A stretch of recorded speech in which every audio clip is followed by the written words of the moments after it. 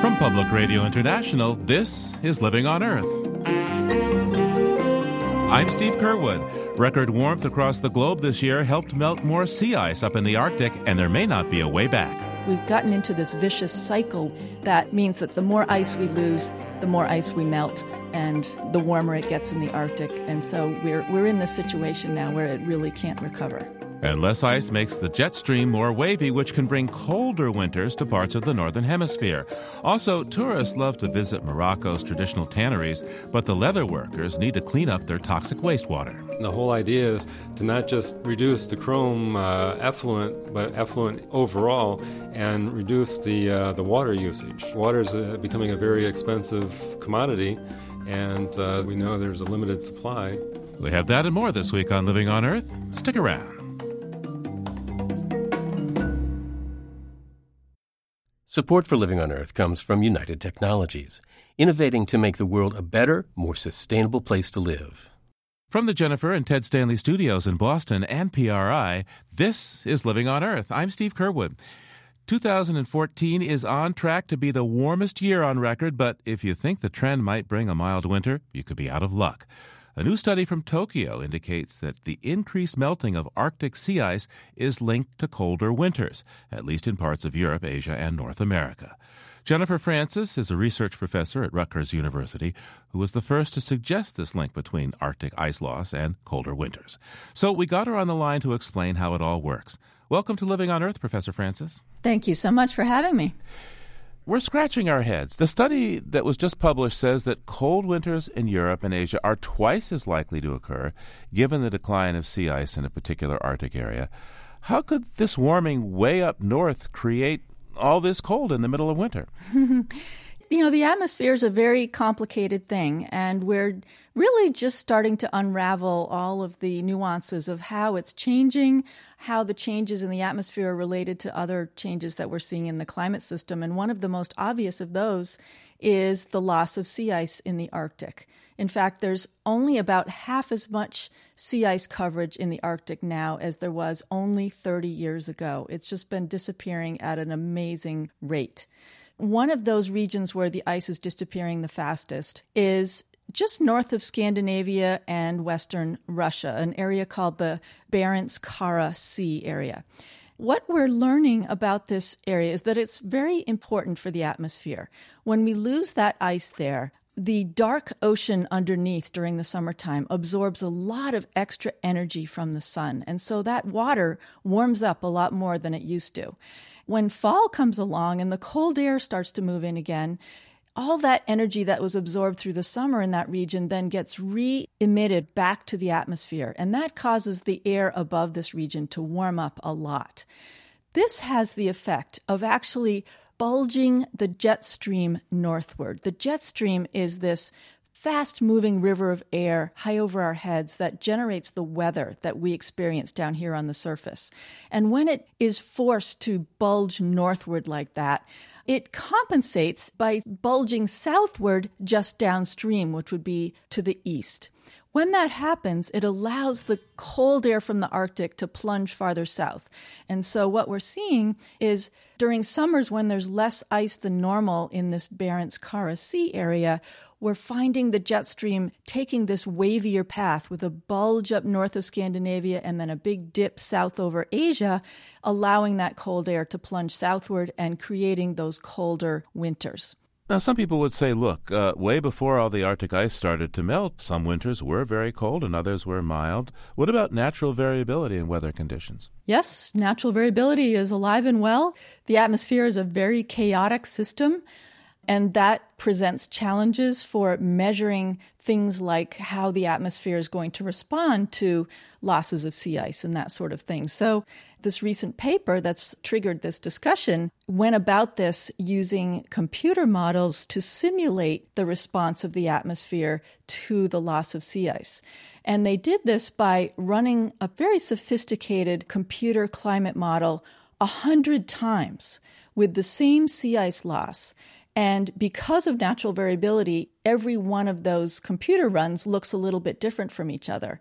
By doing it 100 times, which is something, of course, we can't do with the real world, they were able to generate statistics that showed that these extra cold winters in Asia were twice as likely to occur when they put reduced sea ice in this Barents-Kara Sea area as compared to when there was lots of ice in that area. So this is one of the tools we can use to try to get a better handle on how different changes in the climate system are going to affect things like weather patterns. So this past winter, we heard a lot about the polar vortex. Mm-hmm. A synonym for a wavy jet stream? It is, actually. And what we saw this winter was truly not the polar vortex. The real polar vortex actually refers to the general circulation of air around the poles. So there's a polar vortex in the Arctic, and there's another one around the South Pole. What happened this past winter that kind of got misnamed the polar vortex, really, was that we had one of these big southward dips in the jet stream in combination with the big northward swing over California and the Eastern Pacific.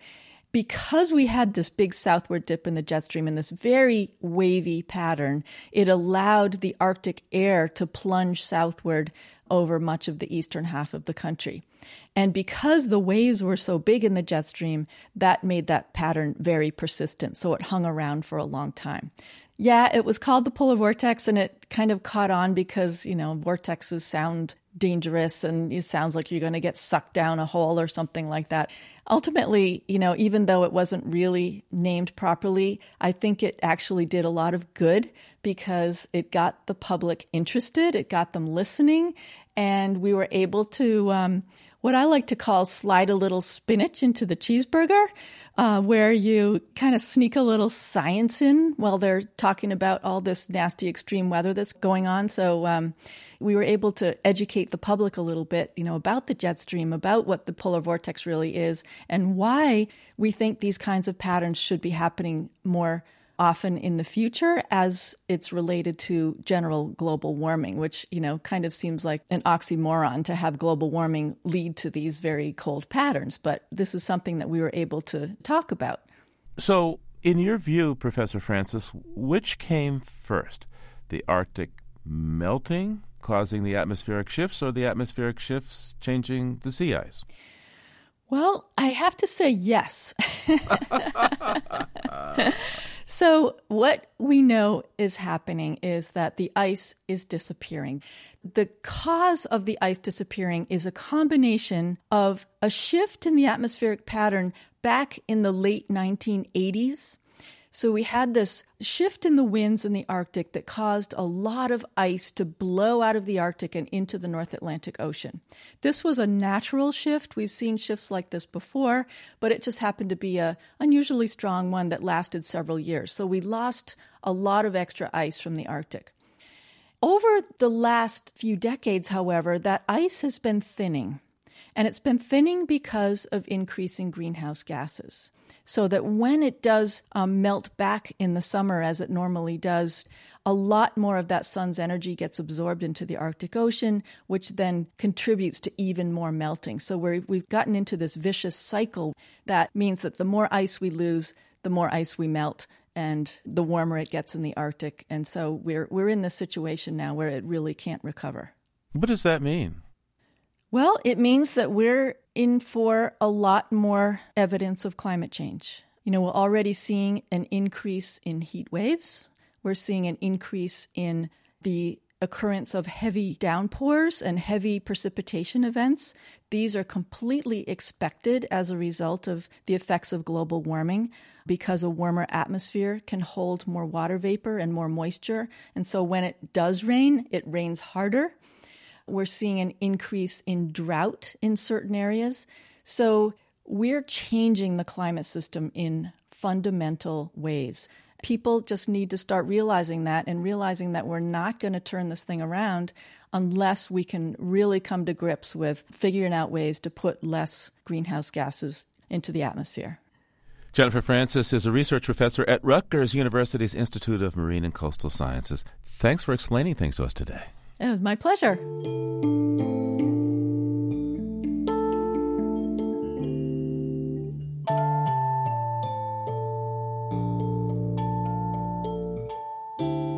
A gallon of gas now goes for less than $3 in some places in the U.S., and it hasn't been that cheap since 2010. And oil has dropped to about $80 a barrel, and speculators bet it won't increase much in the next 5 years. The decline in oil is pushing down profits and stock prices, making it less attractive to investors. Elizabeth Douglas is a reporter for Inside Climate News who covers fossil fuels and the divestment movement. She joins us now on the line from Indianapolis. Welcome to Living on Earth. Thanks very much. So, Elizabeth, how do these low crude prices affect the profitability of oil extraction? At what point is it not profitable to extract oil from the ground? It depends on the field. It's quite variable, even within a single company and even within a same oil field. Eagle Ford in Texas, for example, one field, the break-even point might be $67, and another place it might be $74. All the majors, Exxon, Shell, BP, all of them have been getting a lot of pressure from shareholders about all the money they're spending on particularly very expensive projects like the tar sands and deep water oil drilling off Brazil, things like that. They cost billions and billions of dollars. And investors would rather have that money returned to them either in dividends or stock buybacks. And so they're really forcing the oil companies to scale back on their big production projects. Now, what's the immediate impact of low oil prices from a climate perspective, do you think? Well, that's sort of a double-edged sword because if you have really low oil prices, that can stimulate growth in the economy, and our economy is still very heavily dependent on oil. So environmentalists, for example, like oil to be very expensive because then consumers drive less, they react to those higher prices. So the concern would be lower prices would be counterproductive on a climate front. But? But if you have low oil prices, that may bring home the point to oil companies that there are real significant shifts in the world, and there's going to be a lot less interest in using it on the long term. So it could be a shot across the bow for them to recognize that climate change is real, and that is a real long-term threat to their business. Now, the fossil fuel divestment movement has recently been urging people to pull their investments from fossil fuel companies. How is that movement reacting now to this dip in oil prices? I think they're reacting cautiously because they know in watching the oil market that things are changing all the time. So they hate to hang their argument on something that might be fleeting. I think they're laying low on this and letting other people point out, for example, that this is showing us just how volatile these stocks can be, how uncertain. It just is a way to undermine the notion that these are no-fail investments. And that's really the way they'll probably use this kind of a dip in oil prices. It's not their primary argument. Their primary argument is that climate change is a threat to the world, and investing in oil companies is counterproductive. So who out there is making the economic argument about divestment that, these stocks aren't quite as guaranteed as they once were in the past? On the economic side, there are groups like Ceres and others who are pointing out that if we stick to the climate change projections, then we really can't burn even the fossil fuels that are already on the books of these companies. Those companies have a lot of reserves of oil and natural gas and coal, and they're all built into the stock price. So their argument is if they cannot burn or sell much of the basis of the assets they have, then their stock prices are considerably overvalued. So how is the fossil fuel divestment movement doing around the world? I understand that universities in the UK have gotten involved, pension funds in Scandinavia, that sort of thing? Mm-hmm. It's a slow process, but it's actually picked up some momentum. I don't think anyone would tell you that that is affecting Exxon or any of those other companies at this point. But it did elicit a response from Exxon recently when they put a letter up on their website, a blog item, basically countering the divestment arguments. And we hadn't seen that yet from oil companies to that date. So it means that it was at least on their radar screen, and that does mean that it's something they're watching. To what extent do you think fossil fuel companies are scared by the divestment movement? Well, I think there's a divergence on that front. If you're a coal company, you've got a lot of problems, and one of them is divestiture. A lot of universities will find it pretty easy to divest their holdings in coal because their stocks have been crushed. If I'm an oil or natural gas company, I'm not all that concerned just yet. It's not big enough yet. At what point does it become big enough?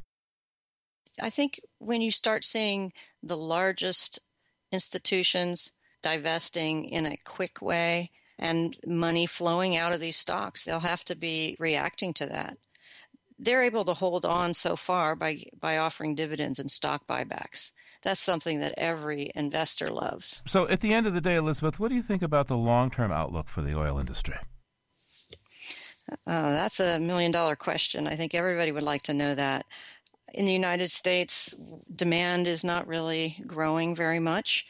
In the transportation section, we're going to have higher miles per gallon, energy-efficient cars.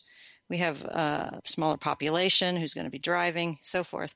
The future of oil, I think, revolves around what happens in India and China, where there's a whole generation that's going to get into cars and start driving.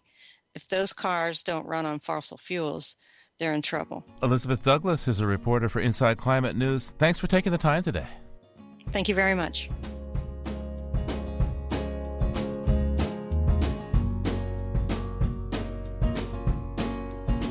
Coming up, an ingredient of Agent Orange wins EPA approval for GMO crops. Stay tuned to Living on Earth. It's Living on Earth. I'm Steve Curwood. The first records of pesticides date back some 4,500 years, when the Sumerians used sulfur to control insects and mites. Many of today's synthetic pesticides are derived from chemical weapons developed during the First and Second World Wars. And chemical warfare against weeds has become a constantly escalating conflict as unruly weeds rapidly adapt to new products. On October 15th, the EPA approved one of the latest weapons for large-scale production of genetically modified soy and corn, a combination herbicide called Enlist Duo that includes a key component of Agent Orange, the controversial defoliant used in the Vietnam War. So a coalition of farmers and environmental groups led by the Natural Resources Defense Council and the Center for Food Safety has taken the EPA to court, charging the agency with failing to properly assess the risk of the herbicide to the environment and public health. Bill Fries is the science policy analyst for the Center for Food Safety and joins us now. Welcome to Living on Earth, Bill. Thanks for having me. So tell us about this new herbicide, Enlist Duo. What's it made of and what's special about it? Well, Enlist Duo is a mixture of Roundup and 2,4-D. Now, Roundup is Monsanto's brand name for an herbicide known as glyphosate.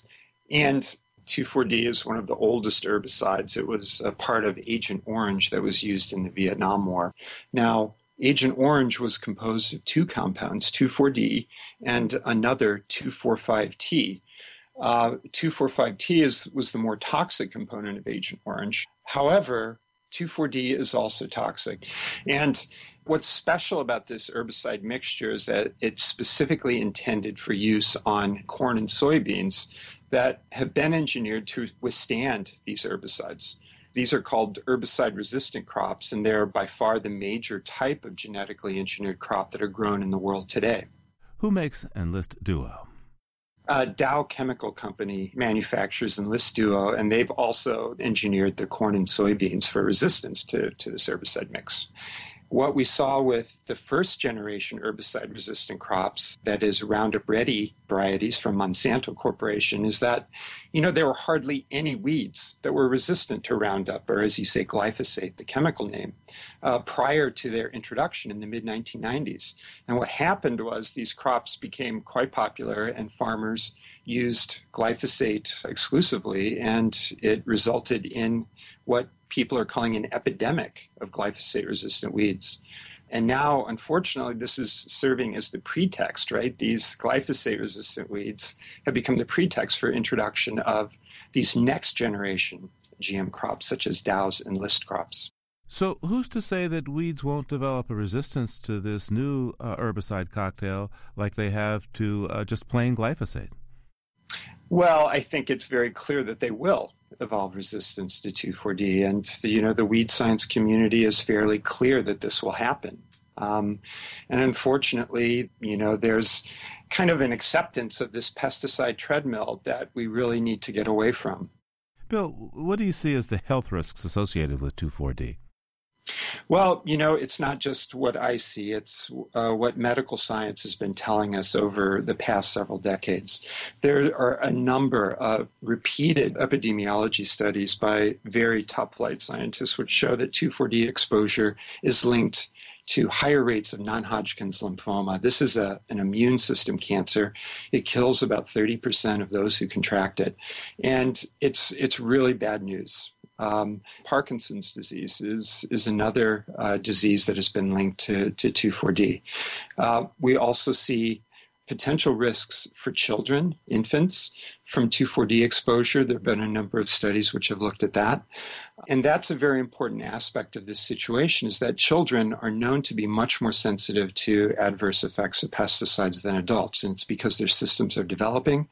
And the EPA is supposed to account for this greater sensitivity in its risk assessments. But unfortunately, it failed to do so with this Enlist Duo assessment.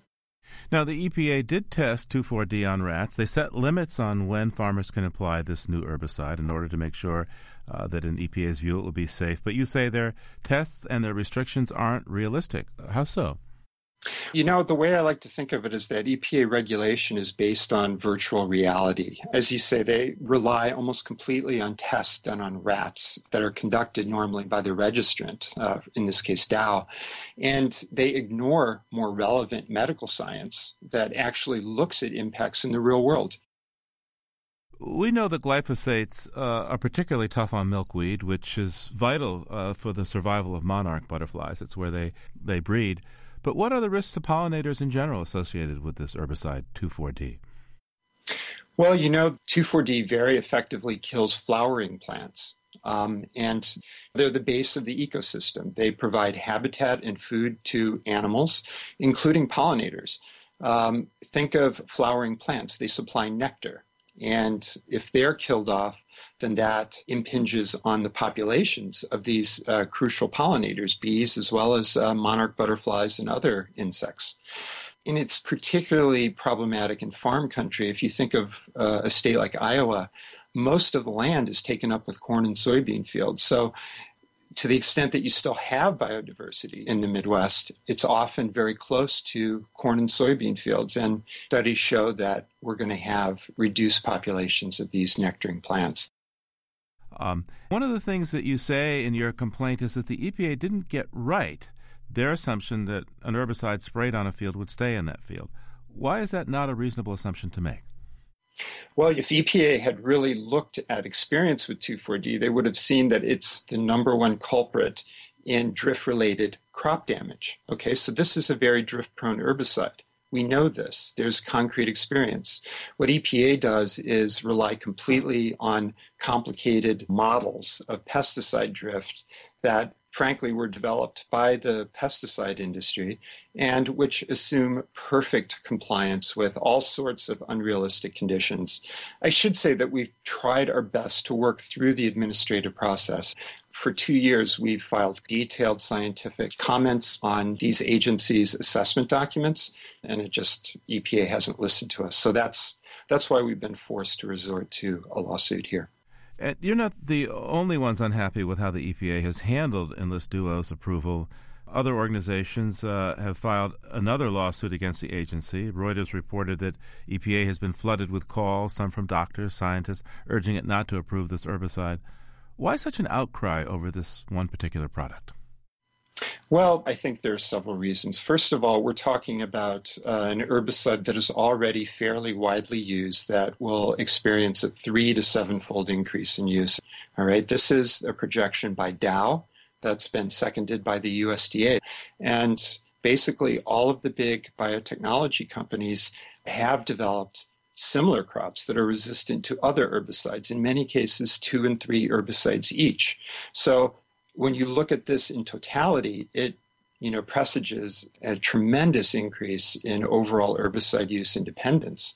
And we're trying to steer agriculture onto a more sustainable path where weed control is accomplished with far fewer herbicides. Bill Fries is the science policy analyst for the Center for Food Safety. Bill, thanks so much for taking the time with us today. I was happy to be here. Thanks. We contacted the EPA and Dow Chemical for comment.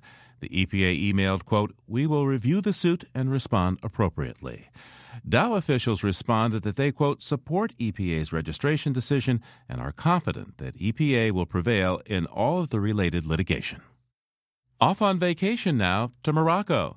1 million people visit this North African kingdom every year, making tourism its second biggest industry after phosphate mining. Visitors flock to the one-time capital Fez and wander in the old Medina, a walled city within a city where artisans and small shops work and offer their clothing, jewelry, and brightly colored leather goods for sale. The Tanneries, in operation in Fez since the 14th century, are the biggest draw. But though leatherworking is picturesque, there's a darker side. Reporter Amulya Shankar has our story from the traditional Shuwara tannery. The stench is overpowering. I'm part of a tour group that has climbed steep steps to the rooftop of the Shuwara tannery shop. Right away, we are greeted with the smell of wet animal skins from the dye vats several stories below. As we peer down, we see hundreds of vats that cover an area the size of a football field. Men stand thigh-deep in murky water, sloshing hides back and forth to soften and color the skins. A sprig of mint we've been given is supposed to combat the stink.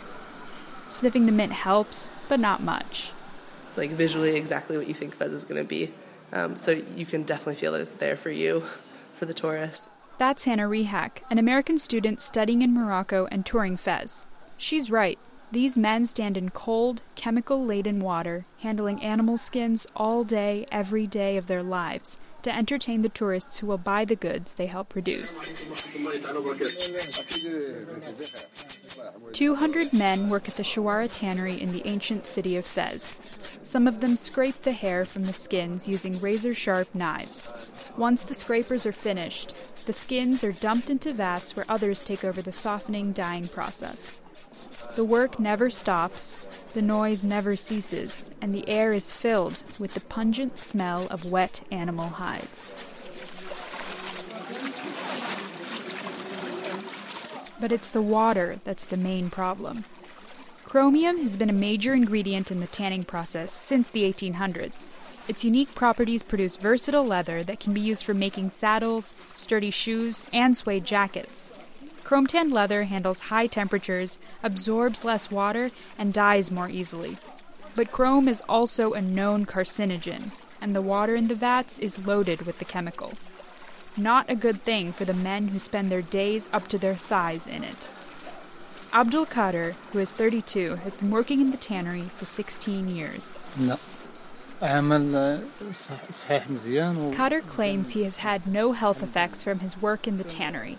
Perhaps he's been lucky. According to the World Health Organization, those who work in close contact with chromium can suffer from immune system and respiratory problems.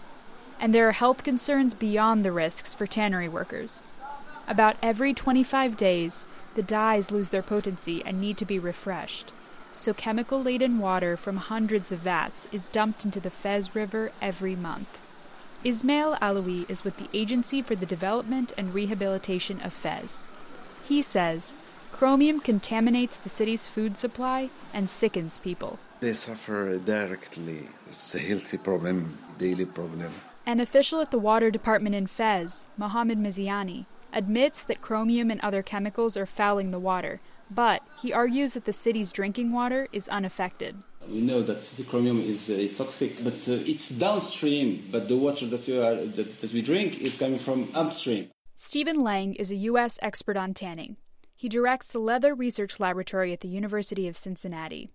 He says 80 to 90% of tanneries worldwide still use chrome, but modern tanneries have high safety standards. Lang says that the difference lies in the controls. We do want to make sure that our industry doesn't have a negative impact on the environment. In the U.S., we have the strict laws, and all the tanneries here, they have their processes controlled. Modern tanneries now will have water collection systems to minimize water usage and to reclaim the water and reuse the water. They will have a process in place to capture any leftover chrome from the wash processes to recycle it and use it again. Tanneries in developing countries have a long way to go to meet health and environmental safety standards that are the norm in the developed world. But even in Morocco, there are new tanneries, not far from the old ones, that provide safer alternatives. 55 modern tanneries outside the old city of Fez use high-tech filtering systems to produce less pollution, and they are much safer for the environment. Mohammed Bahara owns the modern Sace Tannery in an industrial complex on the outskirts of Fez. Bahara acknowledges that new facilities like his don't project the air of romance that the historic operations offer. His tannery does not have a shop, and they don't attract visitors. The business model is different. The leather tanned here is shipped to artisans in cities all across Morocco.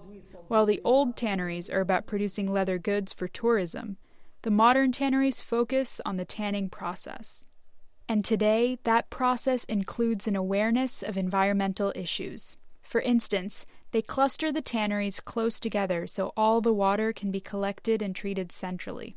Stephen Lang says it's a smart strategy that can save more than just money. The whole idea is to not just reduce the chrome effluent, but effluent overall, and reduce the water usage. Water is becoming a very expensive commodity, and we know there's a limited supply, and you want to preserve that as much as possible. Back at the Shawara Tannery, our tour group heads to the terrace shop, one of many that stop here to see the results of the labors going on below. Bags, slippers, and jackets of every color burst from the shelves as shopkeeper Abdul Al-Mashhour shows off his wares to dozens of eager visitors. It's no surprise that a single shop can make $1,200 to $1,800 a day during the summer. American student Franny Krieger says she loved the aesthetic of the leather, despite the pushy sales pitches. It's beautiful. It's a buyer's paradise in there, and they really do try to get you to buy something. Shopkeeper Al-Mashhour says that the old tanneries are a vital part of Morocco's tourism industry. Now Morocco is like a famous country in the world. It's very important for the economy of Medina, and it's very important for the tourism also. I think this tannery stays for forever. Eventually, polluted water and contaminated land, not to mention workers' health, will have to be addressed. And Stephen Lang argues new creative approaches could be used to preserve some of the magic that tourists are looking for. Maybe the old tanneries could be replumbed so that the effluent could be carried away safely without compromising the historical aesthetic. Could it be that they could do something like what Disney does, have it look like it's old, but actually using modern technology in the background? Whether tourists and the traditional tanneries would accept this Disneyfication is another matter. For now, watching leather being made in the traditional way, taking home the beautiful products, and even enduring the smells of the tanning process is what visitors have come to expect. But for the citizens of Fez and their environmental advocates, change has to come.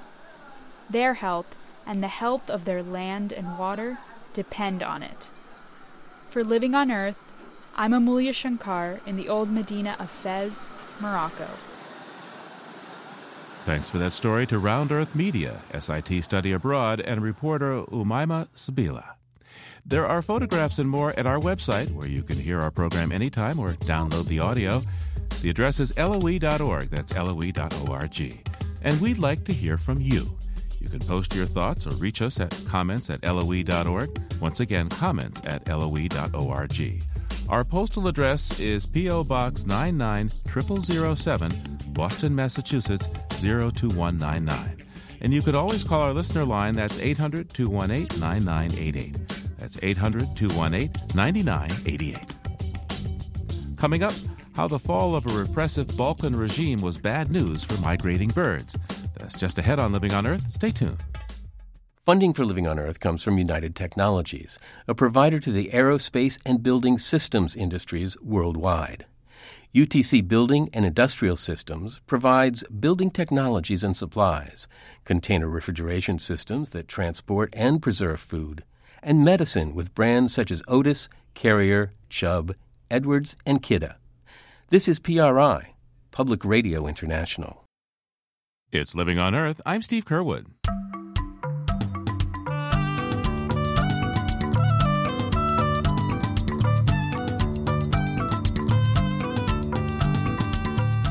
Across the globe, as the seasons change, the vast flyways are thronged with migrating birds. And as Mary McCann explains in this bird note, one fall ritual in U.S. marshes and other wetlands is now in the main less toxic, though not necessarily less deadly.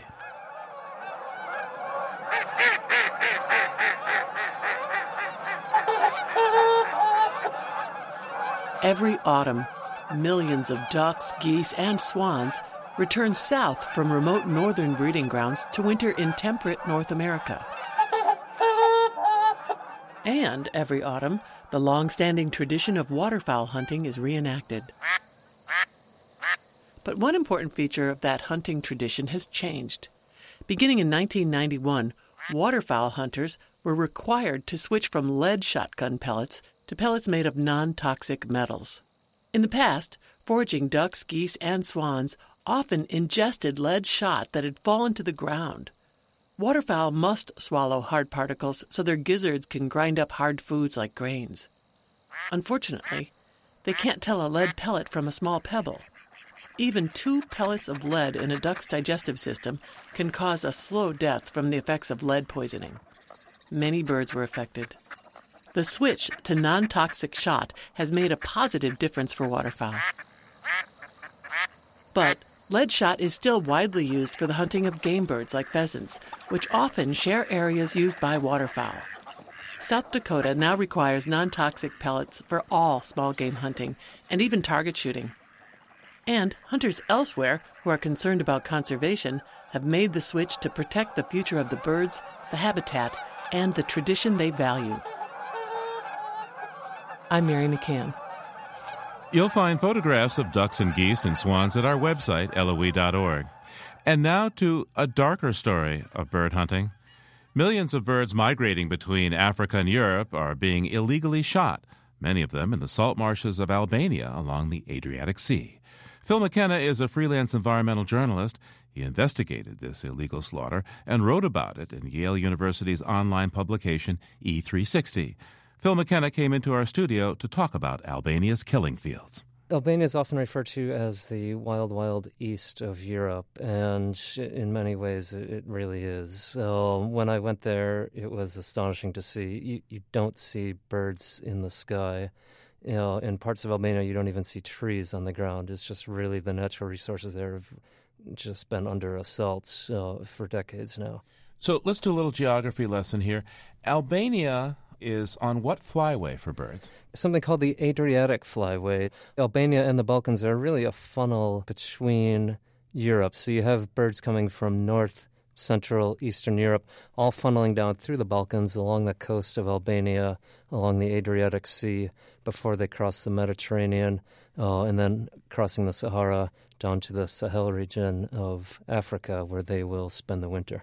What kind of birds are being hunted along this flyway? Anything that flies. So, really, yeah. So, water birds, ducks, geese, shorebirds. We saw a marsh hare when I was there. It was one of the first birds we saw, and the biologist I was with pointed it out and then quickly said, it won't last a week in this marsh. It's amazing when you go there. The habitat is excellent, yet empty. Right now what happens, a lot of the birds know that if they go inland, they're going to be shot and they'll stay out at sea. They need to come in, they need to eat, but they know that the risk is too great. And what's happened most recently is Albanian hunters will now get in their speedboats and they will race out to them in the open ocean and start shooting them there. Shooting birds from moving speedboats? Yes, which is completely illegal and completely foreign to anything we would think of as bird hunting here. One of my sources said, this isn't bird hunting, this is massacre. Most people, when they think about poachers, they're thinking about big game hunters in Africa looking for rhino horns or ivory. Who are the Albanian poachers? It all started during the communist era in Albania. You had these millions of birds migrating through each spring and fall, and they were completely off limits. Even the marshes oftentimes were off limits to the Albanians. Albania was one of the most repressive countries in the world during the communist era, and the leaders of the country were all into bird hunting and would go into these reserves set aside just for them. They were the only ones who were allowed to hunt. when all of this came crashing down in 1991, all of the Albanians wanted to do what their leaders had been able to do, is kind of this forbidden fruit. So guns started flowing into the country, everybody got one, and they all started going into the marshes and wetlands trying to shoot birds. Now, elsewhere in the Adriatic, I'm thinking of the other countries, Italy, etc., there are pretty tight restrictions on shooting birds, I gather. There are, getting more so each year, and there's also this great tradition, especially in Italy, of birds in cuisine, eating birds, songbirds, you name it. So what happens now is a lot of Italian hunters who want these birds, want to shoot these birds, will come on these hunting vacation packages to Albania, where they will come and have unlimited hunting for 3 or 4 days, taking back hundreds and hundreds of birds. Wait, you're telling me that this is a tourist phenomenon? About 1 in 5 hunters in Albania is thought to be an Italian, or at least that was the case until earlier this year when Albania announced a 2-year ban on all hunting nationwide. We know that this ban isn't entirely effective, but the thought is that it's at least putting a significant dent in the number of foreign tourists coming to the country. So what do people do with these birds once they kill them? I think a lot of it's just for the sport of shooting. Some may not even be eaten. There's also a very thriving market for cuisine. I went to a very high-end restaurant in Tirana, the capital of Albania, very close to the U.S. Embassy, where they're selling mallards, they were selling something blackbird, woodcock for $18, $20 a pop. That's not cheap. That's not cheap, yeah. So what has been the impact of all this hunting on the bird populations there? What we know is the greater flyway called the Mediterranean Black Sea flyway. 1/3 of all birds going through the region are in decline. We also know that a couple of species, the slender-billed curlew, which is this very graceful wading bird, is likely extinct. One of the last ones was seen just across the border of Albania in Montenegro in 2006. Another bird, the ferruginous duck, this very pretty reddish sort of chestnut-brown duck, once likely numbered in the millions passing through Albania, now is entirely extinct within Albania. You say the Albanian government has put a moratorium in place. How effective has that been so far?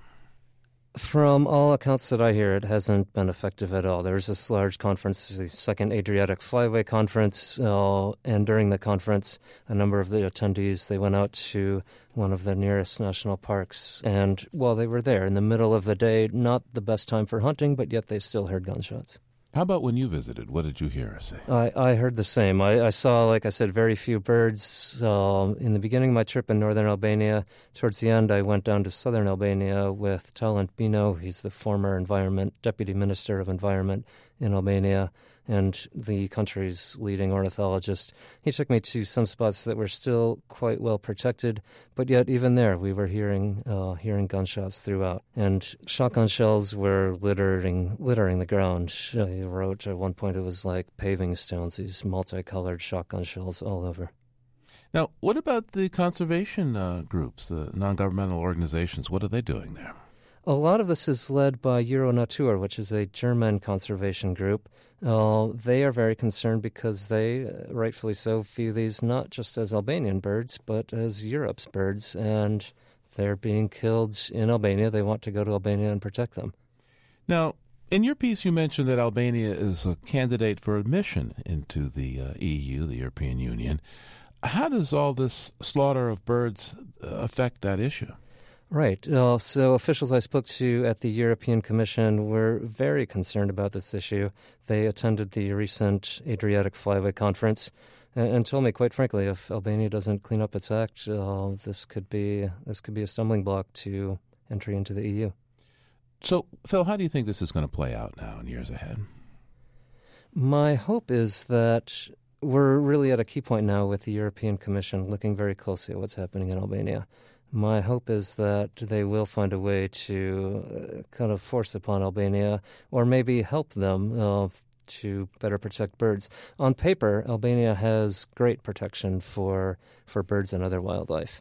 It's really when you get down to what's happening on the ground that things need to change. And part of that is Albania is still a very poor country. They don't have enough fuel to put in their trucks for the rangers to go out and patrol the parks. There may be a solution where the European Commission, the European Union, finds a way to fund Albanian rangers to go out and do their jobs. Phil McKenna is a freelance environmental journalist. Thanks for taking the time with us today, Phil. Steve, thanks for having me. Time now to check in with Peter Dykstra and find out what's happening in the world beyond the headlines. Peter publishes environmental health news, that's ehn.org, and thedailyclimate.org, and he's on the line now from Conyers, Georgia. So, Peter, what's up today? Well, hi, Steve. I grew up in northern New Jersey, right on the edge of the Hackensack Meadowlands, one of the biggest salt marshes on the East Coast, and historically, one of the worst urban dumping grounds in America. It was a really good place for me to learn about environmental impact. So, let's see. The Jersey Meadowlands is home to a football stadium, lots of trash and toxic waste, and the late union boss Jimmy Hoffa, right? Well, yeah, we still need to slap an allegedly on the Jimmy Hoffa thing since he's never been found. But the toxic waste and trash, definitely. And despite all our abuse, the Meadowlands are coming back a little. Today, one of the biggest threats to coastal wetlands like the Meadowlands and freshwater swamps are invasive species like Phragmites, a reed that crowds out native vegetation and is now found in every U.S. state. It runs deep roots, it emits an acid that helps crowd out native swamp plants, and despite efforts to burn it and poison it and plow it under with bulldozers, it's still thriving. But a new effort may hold some promise. So let me guess, they're being done in by the same guys who allegedly got Jimmy Hoffa? No, the hero of this story is the goat. A story this week reports that experiments led by Duke University show promise. One of them in a Maryland wetland, the other experiment at Fresh Kills, the immense former landfill on Staten Island. Goats think Phragmites are delicious. It's not a perfect solution, and in the experiment they still used herbicides to help keep unwanted reeds from returning. But the lowly, low-tech goat may help get the job done. And I understand they like to eat poison ivy as well. They do indeed. Are you ready for another wetland story? Sure, you got one? Yeah, when we hear about China's breakneck economic expansion, we often hear about CO2 emissions, or choking smog, or disastrous water pollution, or vanishing water supplies, or a dam project displacing millions of people, or vanishing wildlife, or contaminated food. Okay, Peter, we get it. China's got a lot of environmental baggage. I take it you've got more? I believe I do. With so much of its population and urban growth and industrial activity along the coastline, it's reported that China may have lost as much as 50% of its coastal wetlands to erosion, development, and reclamation projects to convert wetlands to farms, living space, or industrial facilities. One researcher said those losses could translate to both ecological disaster and real financial harm. Billions of dollars in losses to fisheries and flood control, to say nothing of the harm to migrating birds, and a lot more. And like so many topics, there's no such thing as a free lunch, except maybe for those goats you mentioned. So hey, take us back for our weekly trip into the environmental time machine. What have you dredged up for us this week? Okay, this was big in my childhood, and big for a lot of American kids, but it was an absolute phenomenon in Japan. 60 years ago this week, Godzilla premiered in Japanese movie houses. And a movie genre was launched all with environmental undertones. Right. It was all about radiation, and specifically Godzilla was upset by U.S. nuclear weapons tests in the Pacific. Remember, this was 1954, only 9 years after the end of World War II, and Hiroshima and Nagasaki and atomic bombs were understandably a big deal in Japanese culture. But if Godzilla was mad at U.S. nuclear tests, shouldn't he try to destroy San Francisco or L.A., not Tokyo? Spot on, Steve. I never figured that one out either. But two things. First, there's perpetual controversy on the internet over whether Godzilla was actually a he. And secondly, he, or she, later became a hero instead of a villain, notably in a 1971 movie when Hedorah, a hideous smoke-belching blob of a monster, tried to pollute Tokyo to death, and some young hippie environmentalists summoned Godzilla to literally clean up the town. Yes, Godzilla versus the smog monster was an environmental classic. And Steve? You think they should send Godzilla to China now? Well, no, but do me a favor. Could you please give all the people who think I'm making this up the web link? Peter Dykstra is publisher of Environmental Health News. That's ehn.org and thedailyclimate.org. Thanks so much, Peter, for taking the time today. All right, Steve, thank you, and we'll talk to you soon. And you can get a link to all the things we've been talking about, including Godzilla, at loe.org.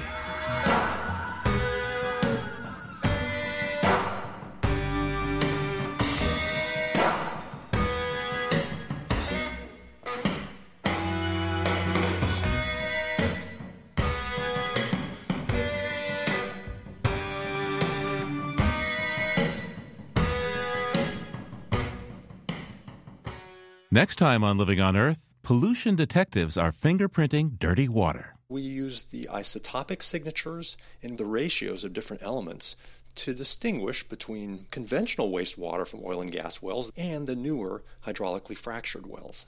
How forensic chemistry is helping solve fracking water mysteries. That's next time on Living on Earth.